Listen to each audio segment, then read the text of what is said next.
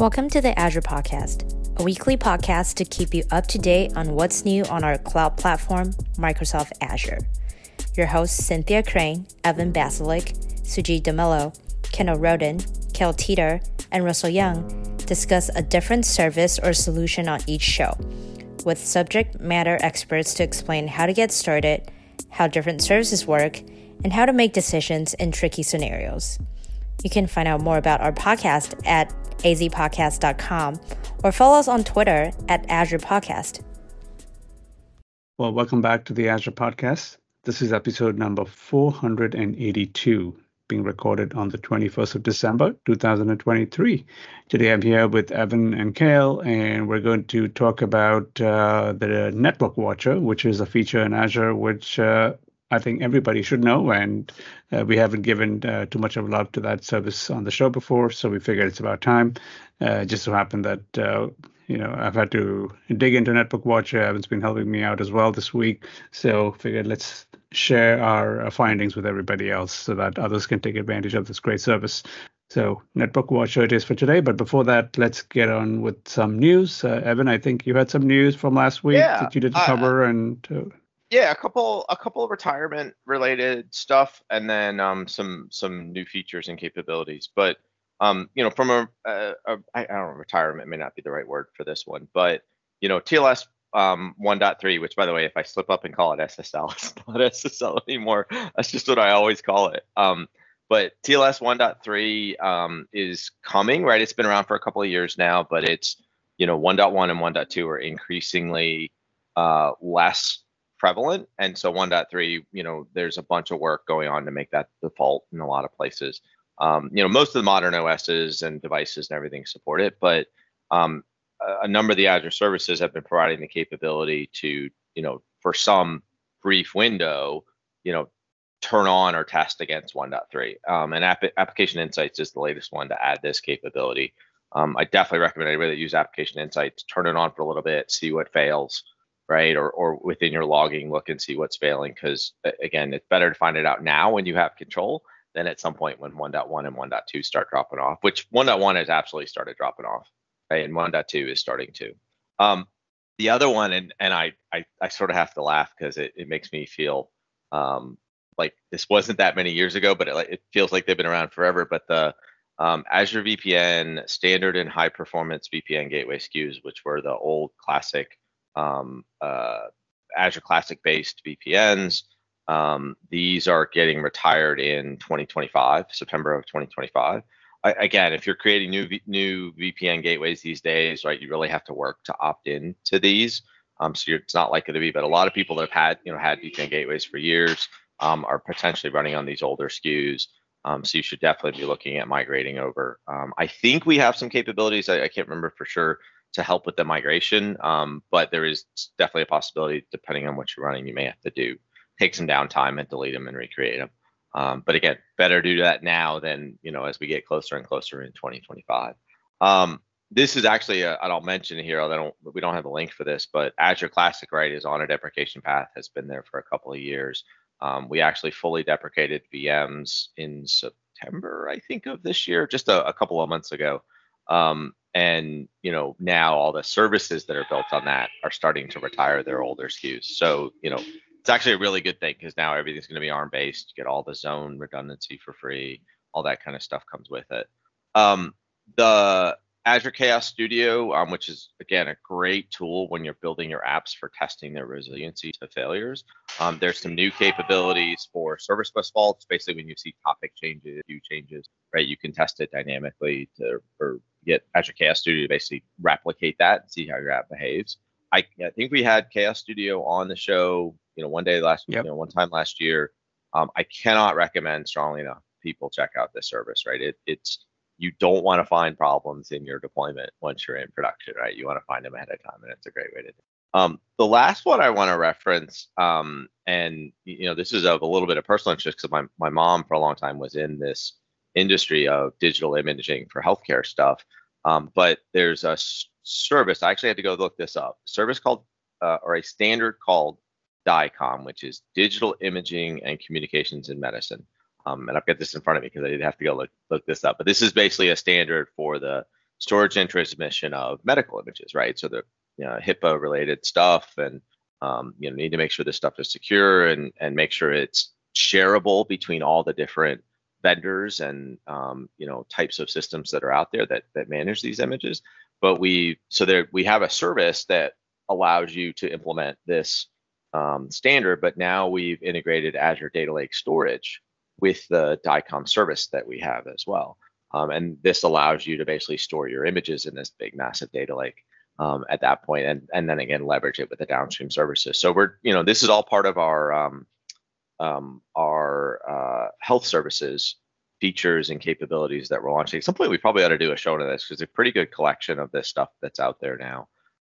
But this is all sort of expanding those capabilities and allowing medical providers to run on the platform in a safe and compliant way. Yeah, it's funny you bring up the DICOM stuff. I worked on that stuff like way years back in early really? 2000s. Funny. And okay. it's not insignificant, right? It's not like, oh, well, there's a different type of file format here, we're good to go. No, it's way complex. Like there's a lot into this, so I don't want to like belittle this at all. That's a pretty big achievement, to have that in there, because that's that protocol is quite vast, as you can imagine. Like it's for like X-ray machine talking to another one and these kind of things. So it's it's quite complex. Yeah. Yep. Yeah, it's bad. I mean, you think about all the challenges we have, exchanging, spreadsheet files, right, between different formats. Like you can imagine the challenges when you're trying to do medical care, right? And you get the X-ray from company X and it's being viewed by company Y. Like all that stuff has to be intercompliant at that point, or interoperable. Yeah, I've got a quick one over here. This is related to Azure SQL. So we know the Azure SQL PaaS service is something we've had for a while. And there's also another service called Azure SQL Managed Instance, right? Which is kind of on top of the PaaS service. It adds things like, managed updates, backups, etc. of your service. Now, typically, it's been quite expensive to try and get onto a managed instance service, right? Because that's sort of more dedicated for you, right? It's not a shared service as such, and customers are, reluctant to get onto that because of the cost. Now there's a free offer where you can have your own managed instance, one per subscription, which allows 720 vCore hours for the month, which is basically a single core you can run for the whole month, and 64 GB of storage, of which about half of that will go to actually install the, all the files, system files and whatnot. So you get about 32 GB for your data. But with, that you can have that for the month, and it shouldn't really cost you anything.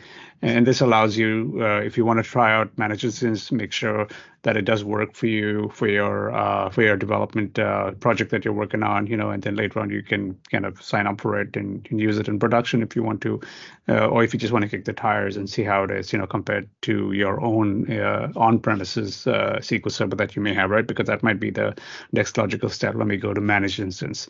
So I think this is a real nice offer for those for folks that are reluctant to try it out because of the cost. Yeah, I love managed instances because SQL Azure or Azure SQL DB is really sort of the ultimate end goal, but there's still lots of scenarios, especially when you're talking about cross database things and some of the more complicated transactional replication stuff that you just can't do with Azure SQL DB, and managed instances is a great stepping stone, right, from having to run it yourself on a VM. Like it's a great place to start.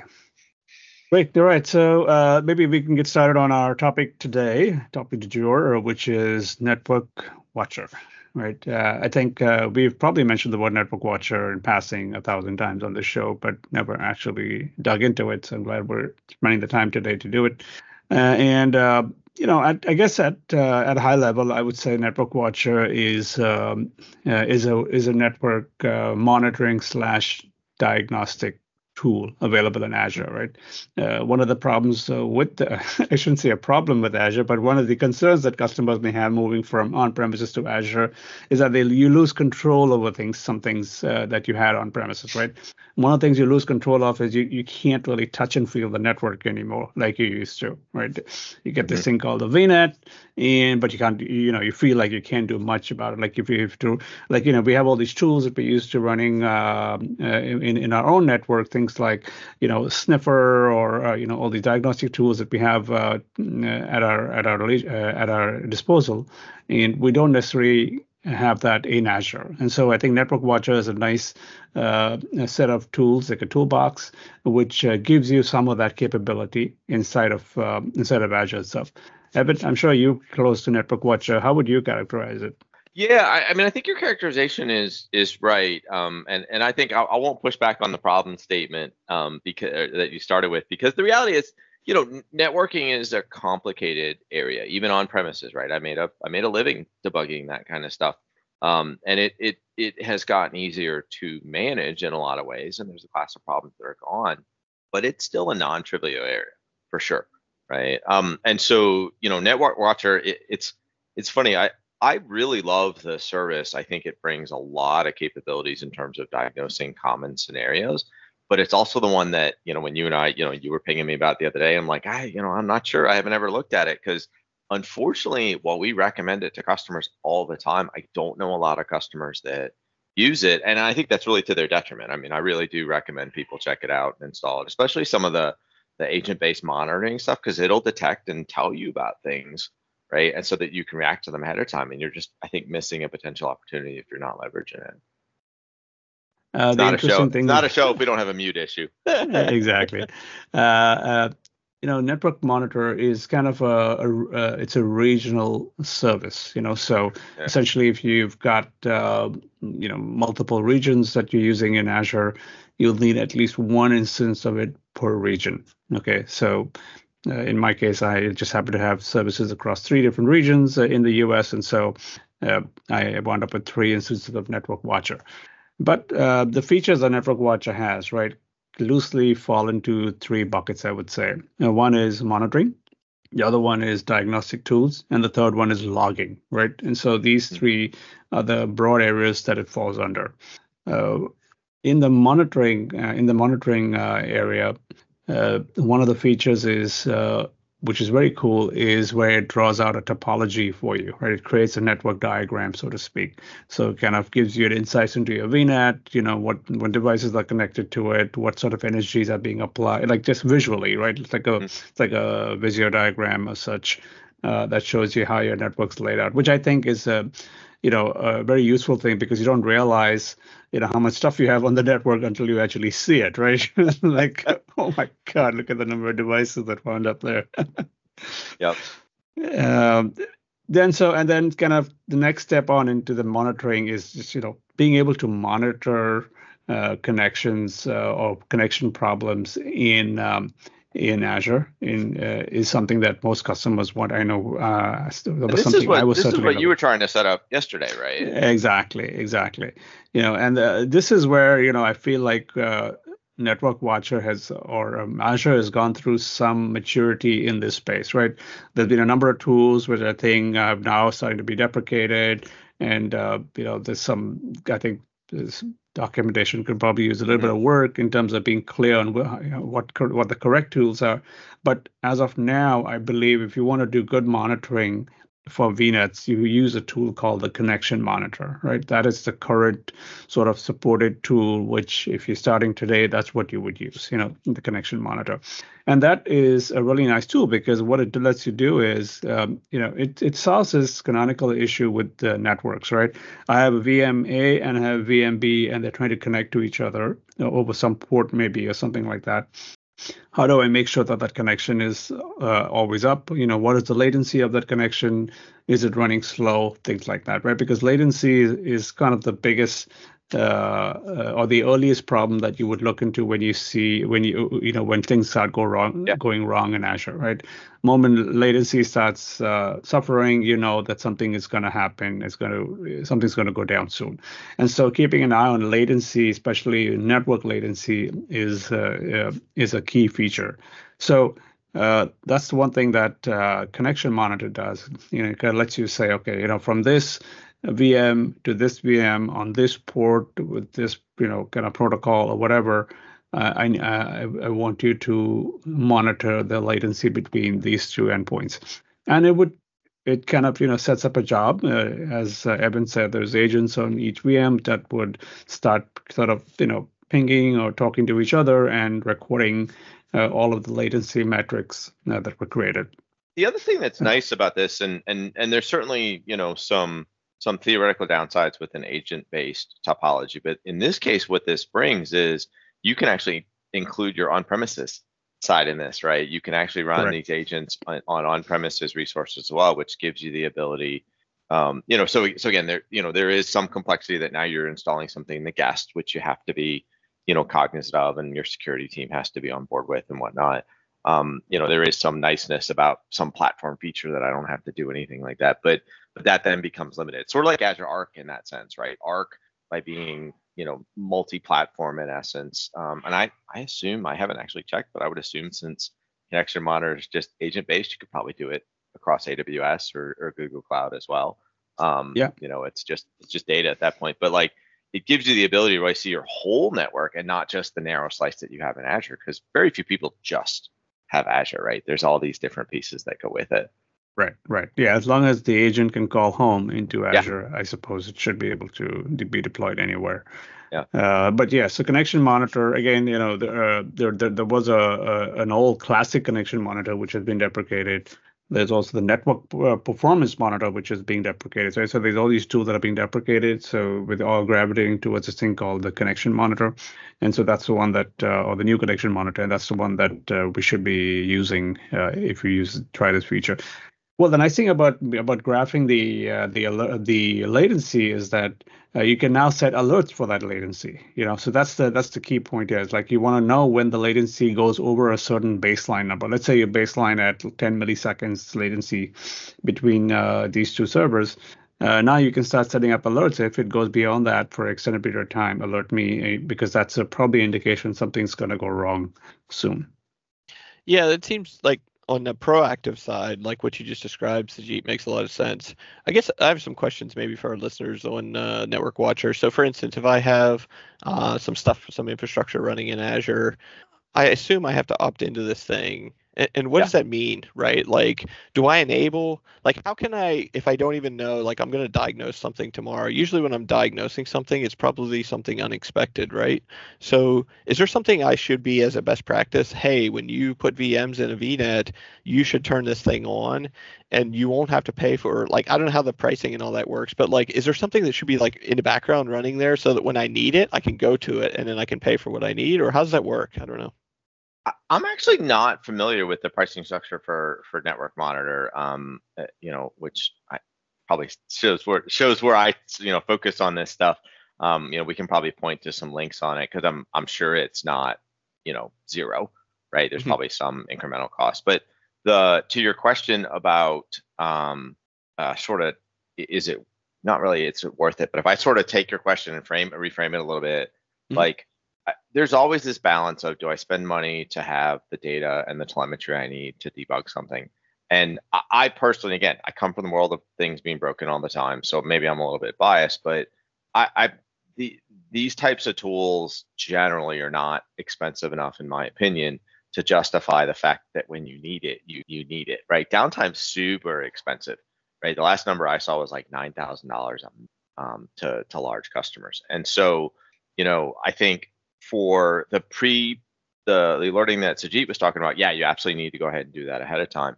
But there's a whole host of capabilities within Network Watcher that are on-demand capabilities. Like if you have a problem with an NSG, if you're having problems with your routing rules, if you can't get from VM A to VM B, you can actually, and I love this feature because it's actually really unique in that you can do what's called IP flow verify, which basically says, can I get from A to B? But it's not just looking at the traffic rules that you've set. It actually initiates a flow or a set of packets to make a connection. And so if you have, something going on in the guest that's blocking these packets, it'll say, hey, I got through all the NSGs, I got through all the pieces, but then I didn't actually get a response back from the guest, or I got a partial response. All those things, the NSG stuff, the next hop, the VPN troubleshooting, all that stuff you can do on demand, sort of on the fly. So it's sort of a hybrid of both of what you're talking about. But for the preemptive monitoring, like Sujit was talking about, you absolutely have to install that ahead of time. Like you can't get the data after the fact because the agents aren't there. But it's a mix of both. Gotcha. I see these, I don't know, maybe this is out of context, but I see these, like if you use our portal to go provision like VMs and stuff like that, immediately you'll see this network watcher thing, resource group get fired, and I was like, interesting. I guess that's just in the background enabled. Yeah, and like I was saying, Kale, it's basically creates one per region. That's kind of the default thing. So every region that you happen to, so if you deployed a resource for the first time in a particular region, a network watcher kind of resource is created for that region, right? Nice. And you can later on go and delete it if you feel like I just don't want it. There's no cost to having this the network watcher service enabled for the region. The cost is if you use each of the individual features. Like I said, there's monitoring.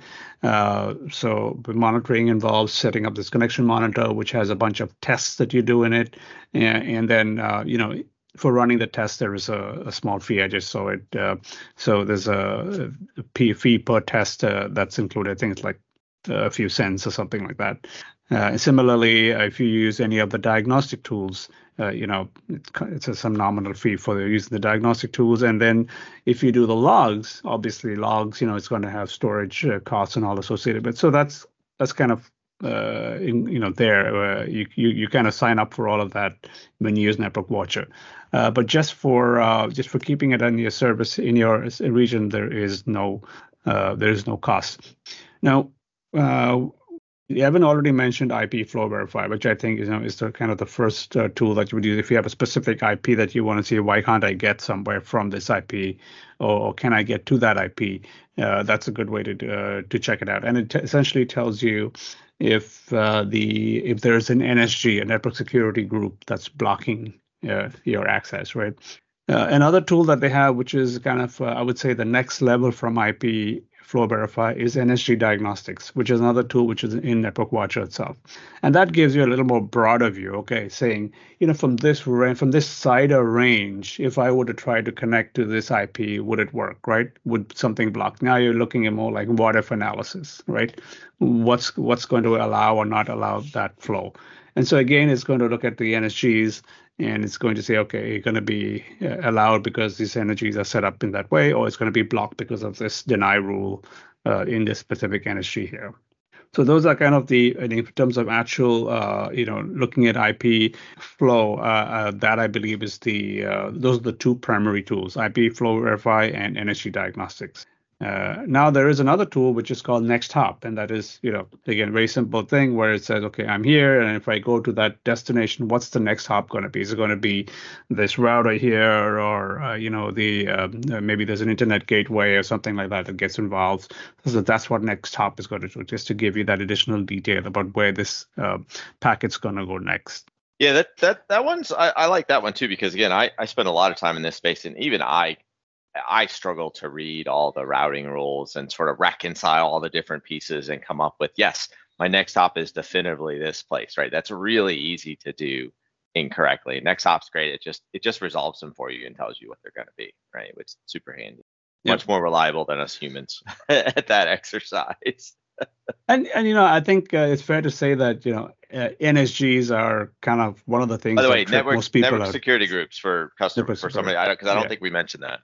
That's correct. Yeah. So these are kind of almost like firewall-like rules that you can apply on your VM, on the subnet, et cetera, at different places. And one of the problems is that when a packet has to flow through the system, it flows through multiple NSGs, right? For example, from a VM, it first the NSGs in the network interface get applied. Then the NSGs on the subnet would get applied, and so on and so forth. And then again, if it goes to another network on the destination side, again the same thing would happen there. It would apply on that subnet and then destination VM as well. So the problem is you never know where where it's breaking, right? Nobody knows. And so there's this nice feature called effective security rules, right? So again, you kind of provide the machine and the network interface, and it looks at that, combines it with what's available on the subnet it's on, and tells you, okay, in aggregate, this is what this effective security rule is going to be, right? It kind of gives you like a combined collapsed view, as opposed to you having to figure out each hop where the deny or allow assignment is. So I think that's another useful one, is using the effective security rules option in the Network Watcher. One question I had is around how invasive this is for customer environments. So, to my knowledge, and correct me if I'm wrong, like there's like an agent that could be used as part of this specifically for things like VMs when you're testing like end-to-end type things. And there's actual something like an agent that gets put onto VM to do that. But in most cases, are most of these tools like external? Like basically you're using them, but it's not really changing your environment in any way, configuration-wise or any of that kind of stuff, right? Yeah, the diagnostic tools are primarily looking at your network setup and all to figure out, if this packet would flow. I think the IP flow verify, as Evan said, that one actually sends kind of a packet through. But things like energy diagnostics, Nexthop, effective security rules, that's kind of analyzing your NSGs to figure out where the problem might be. Gotcha. So for that, you wouldn't need the agent.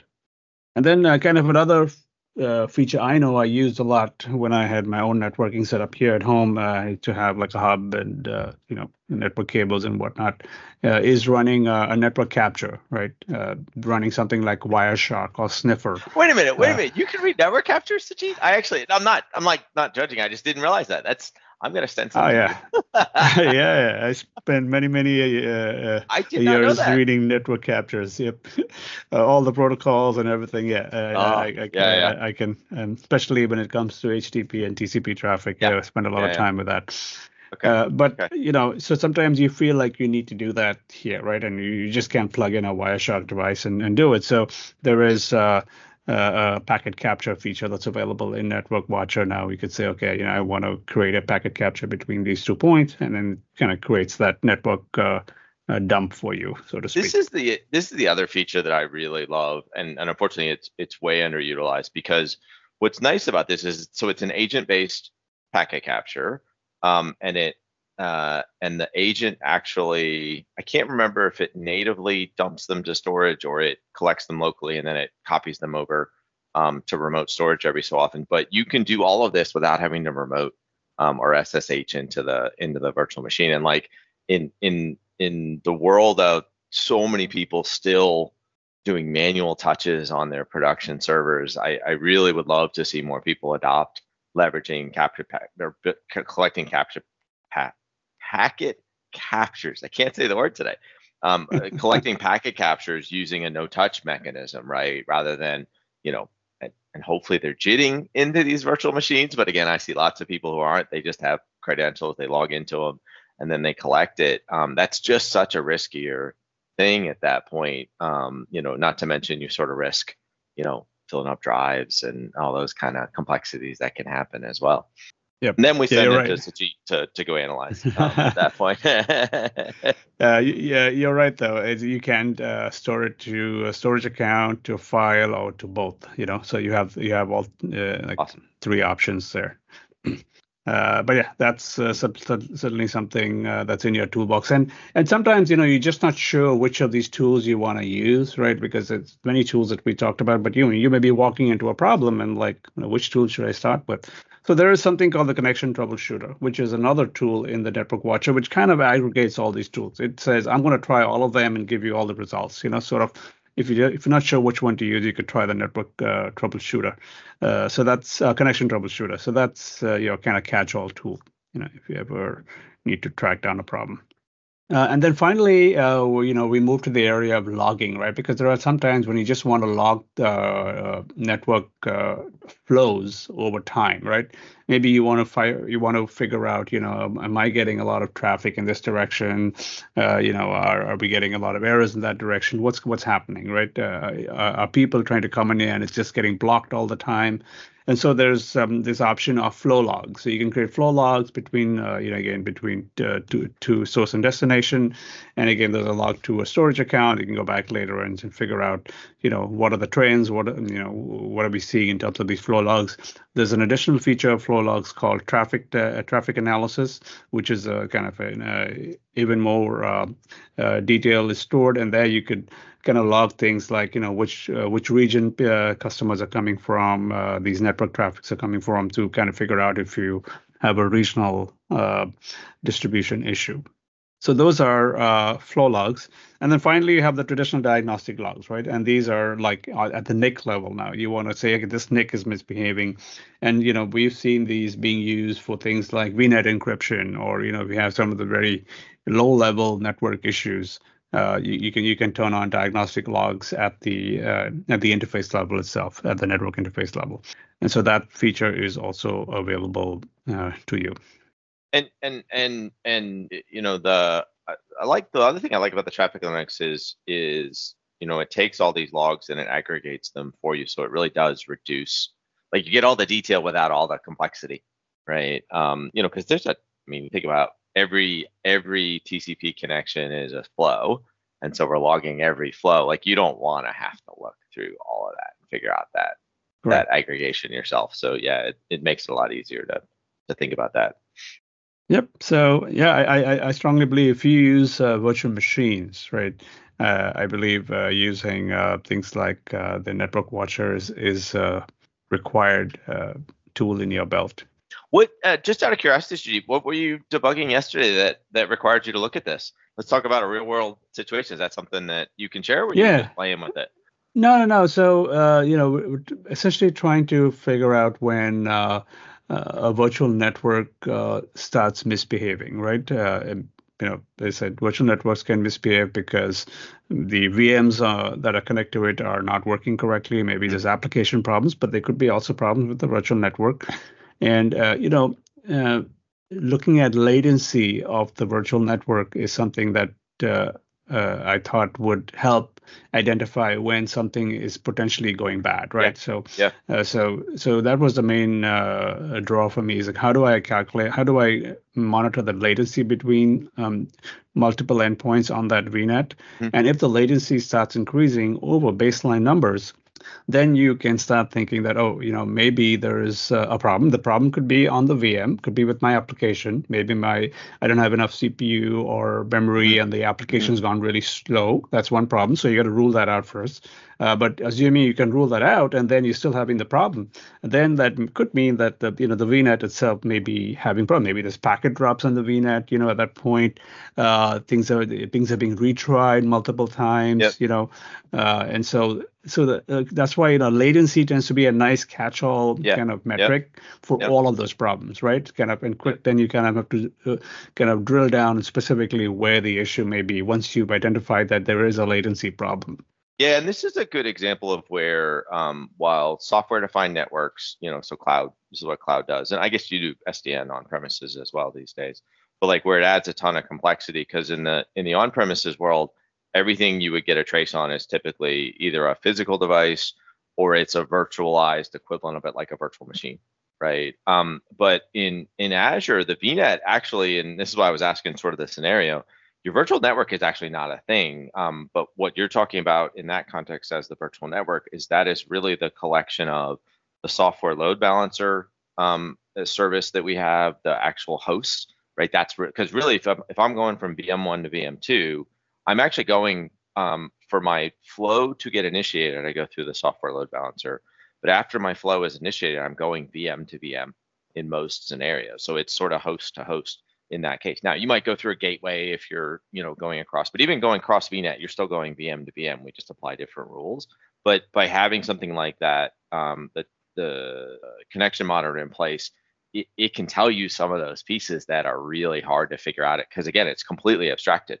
Correct. Right. And so, that's the other reason I really love that tooling, because it really does help you narrow in on some of these complicated pieces that are, by design abstracted from the end user. And I'm glad you mentioned that, because there are these, they call them T1, T2, and even T3 devices in the data center. That's what you're referring to.